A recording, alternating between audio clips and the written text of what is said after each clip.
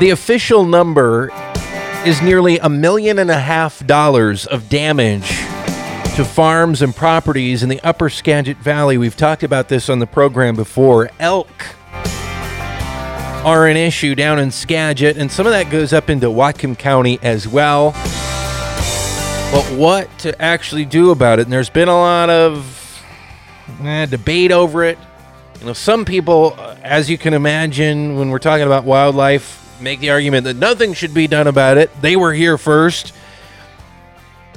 Just leave well enough alone. Humans should just butt out and let wildlife do whatever they want. Were they really here first, though? There are big questions about the history of these animals and their existence on the valley floor in the upper Skagit. Lots to talk about here. And like we talked about in the past, there were issues of allowing hunters to go after these animals to try to do something about this. There's talk about, fencing. You need to protect your property with better fencing. Well, these animals are big, and they've been knocking down a lot of fencing. That's adding to the damage problem. What is the scoop? The Capital Press this past week reporting that maybe more elk are being harvested.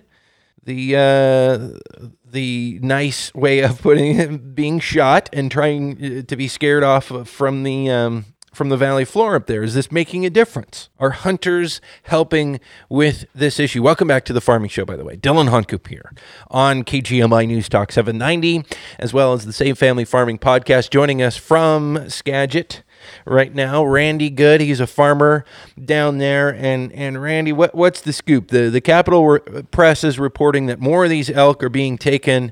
It's up, so far since July 1st, they've shot 22 compared to 15 at the same time last year.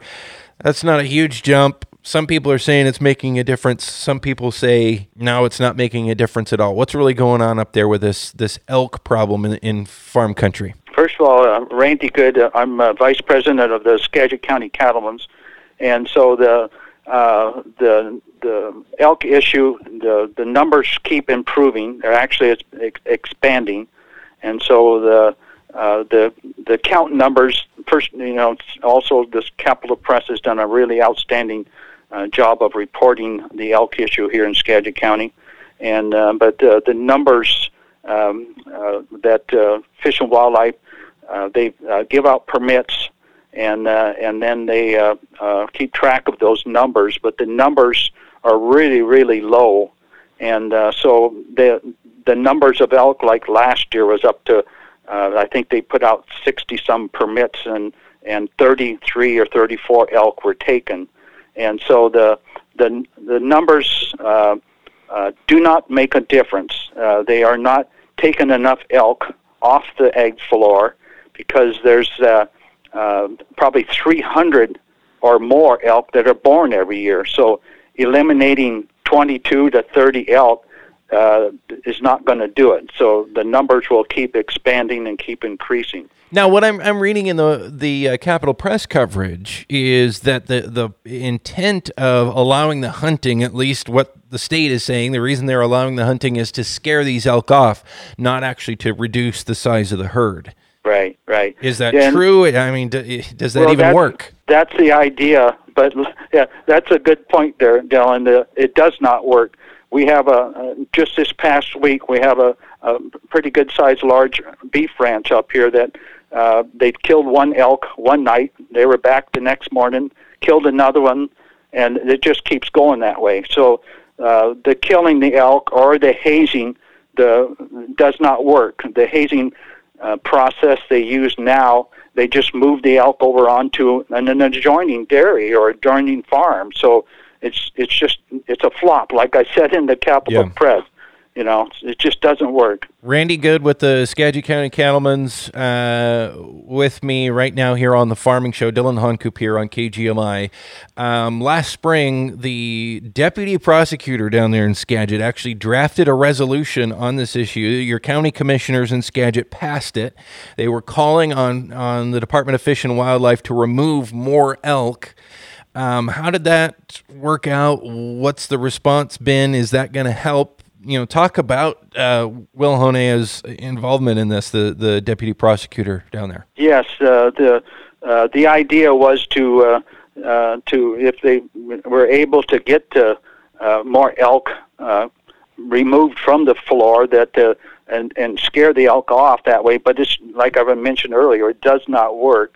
And one of the the Capitol Press article quoted or talked about what one of the conflict specialists stated was that he hasn't seen them. But what's really happening here is that the elk have become nocturnal. And like on my farm, I live right next to Highway 20, and the elk, I put 2 cameras out, and the elk are coming in at nights after sun up and sundown, and the only times we're allowed to use our permits. And so we've used one permit here about a couple of months ago, and I have not had an opportunity to use my other permit because the elk are not coming down in here during the daylight. So they're getting wise to the fact that it's dangerous for them to be out during the day, so they come at night. Right, and so that's common on all of our areas down on all this whole area is turned. The elk are outsmarting the DFW personnel and coming in here at nights, and so that's just not going to work. And so I think I've suggested that they need to figure out. Fish and Wildlife needs to come up with a different solution to take care of this. And in years past, the United States Department of Agriculture had a wildlife program where they actually came into our valley years ago and actually hazed and removed a bunch of elk at night that had actually turned into just coming out at nighttime. So. What's going to be the long-term solution here, Randy? If you could have anything, if you were in charge and could just make it happen, what would you do right now to deal with this and stop this damage for farms up there in the Upper Skagit? Well, I think our state legislature, the DFW Commission themselves, they need to, they have they're the supervising authority for us, the citizens. And so they really have the duty as a properly functioning committee. They have the duty to come up with and orders, make a motion and do some solutions. And so one of the things is that they could, I've asked the conflict specialist, what his goal was here, and he says was to move the elk off the ag floor. And so they need to do that, and so one of the ways is by hazing the elk by constant pressure, and another way is bringing in like a USDA wildlife program person like they did years ago. There are solutions, but they don't seem to be interested in doing that, any of the solutions. So we have a gut feeling here. It's not just me. Everybody sort of feels that they really aren't trying to move the elk off the ag floor. They're just trying to keep people happy, try to keep us quiet. Why? Why don't they want to actually fix this problem? Well, I think the tribal issue is one of the reasons that they don't want to do that. But the tribal issue, I think, is that they feel that they need a certain amount of elk. Well, the tribes themselves have put into record at the April DFW Commission meeting documents showing that they have their elk numbers that their goal was to reach under this plan, North Cascade Elk Herd Plan. So and so the numbers they had, that did not even include this past year's calf crop, which is 300 to 400 elk each year. So that goes back to your point, Dylan, earlier, is the 22 elk killed out of 400 newborns each year. Last year there was only 30 killed. That's not cutting back on anything. So, but again, we don't really care about the numbers as much. We aren't really, But we're concerned is Fish and Wildlife has told us they want to get the elk from causing the damages. So the damages are what is the main goal here.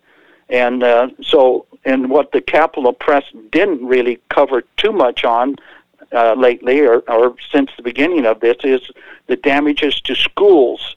We have Safe Family Farming put together a video that did an outstanding job of presenting that situation to the public. And what's happening is that the very elk that are actually goes from this one big ranch farm over to the schools. They've ruined the playgrounds for the school grounds, and then like on the that's up at Concrete, and then our Cedar Woolley school bus driver, she talks like 40 to 50 times each school year. She has to put up with close threats from running into elk, and so one of these days, we hate to see it, kids are going to get injured or worse, and when it's not really, it shouldn't happen. And so the school issue has also, because there's so many more elk down here on the ag floor, the school issue has become a much bigger concern for everybody, and so anyway. Yeah, no, and that is a concern that people don't think about. This isn't just about damage to agricultural properties, which is, of course, a big deal. And again, we're talking about the value, or I guess the cost of that damage being $1.5 million. I don't know. You feel that's an accurate number, Randy? Well, that's just the 1.4 over 1.4. Those damages are just to agricultural lands enrolled in that open space program. There are other ag lands that are not enrolled in that program that are not counted there. We feel that there's probably at least a minimum of $1,000 damages to every home up in here that gets damaged for their gardens and orchards, etc.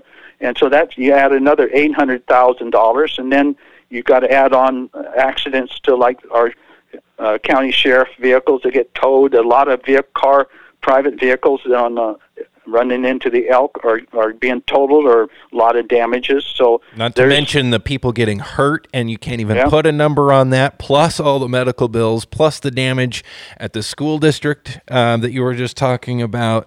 What's your gut on what the actual number might be, what this elk situation is costing? So I'm 1.4, the 800,000, and then over 1 million or more. So there's close to $3.3 to $3.5 million a year annually that is being suffered here in our East County because of the elk intrusions. And to give you an example, the Concrete School District has just not too long ago tried to get some funding from DFW to cover the replanting their playground and the damages there, and then Fish and Wildlife won't do it, turned them down.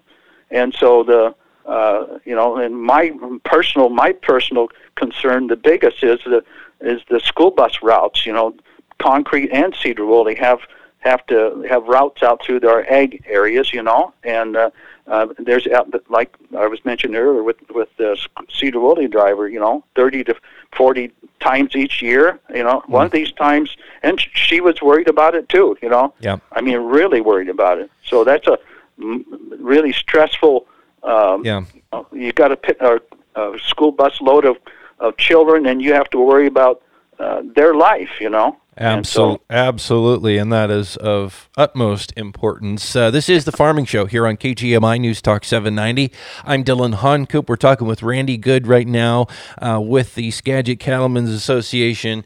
Randy, we don't have a ton of time left, but just briefly, if there's a way we can summarize, for people who didn't hear our conversation, we talked about this over a year ago, kind of laying out the background of how this all came to be.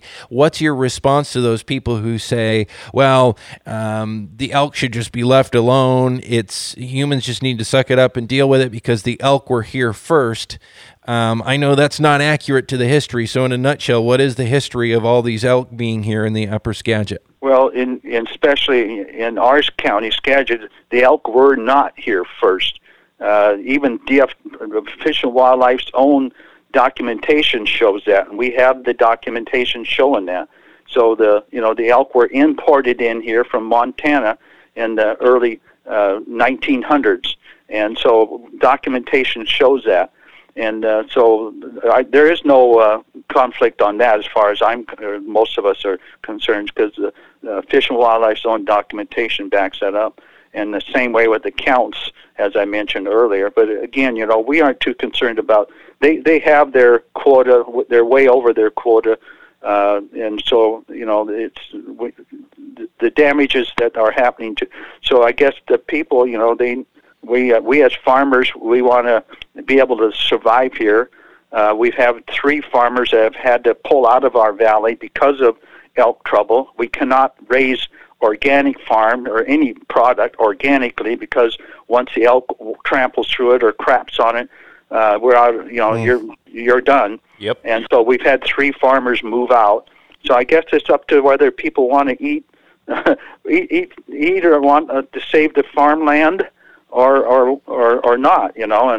And so we have a problem where some of these conservation programs are taking and groups are taking farmland out of production, turning it into conservation projects, and then the elk come there and harbor. So they end up harboring the elk, the very same elk that are trampling through our school grounds and causing havoc with our children. So, is there any end in sight here? Any indication that things could turn around, or what are you working on right now? Well, I think that we're just trying to keep. I think it has. Our efforts have succeeded in getting people informed on the issue and getting a wider. I'm hearing from all over about our efforts are paying off. Just a matter of getting people aware of what's really happening here. There is state law that requires Fish and Wildlife not to 7704.012 that requires the mandate of the commission and its department not to infringe on the property rights of us owners and farmers. So it's a matter of and then the liability to our children on the school buses, and then the financial losses to our farms that are. Do we want to run more farms out? We've already lost 3, so do we want some more to go? So it's it's private property. It's people are trying to make a living off the farm, and so. And these are non-native imported pests, right? Essentially. Right.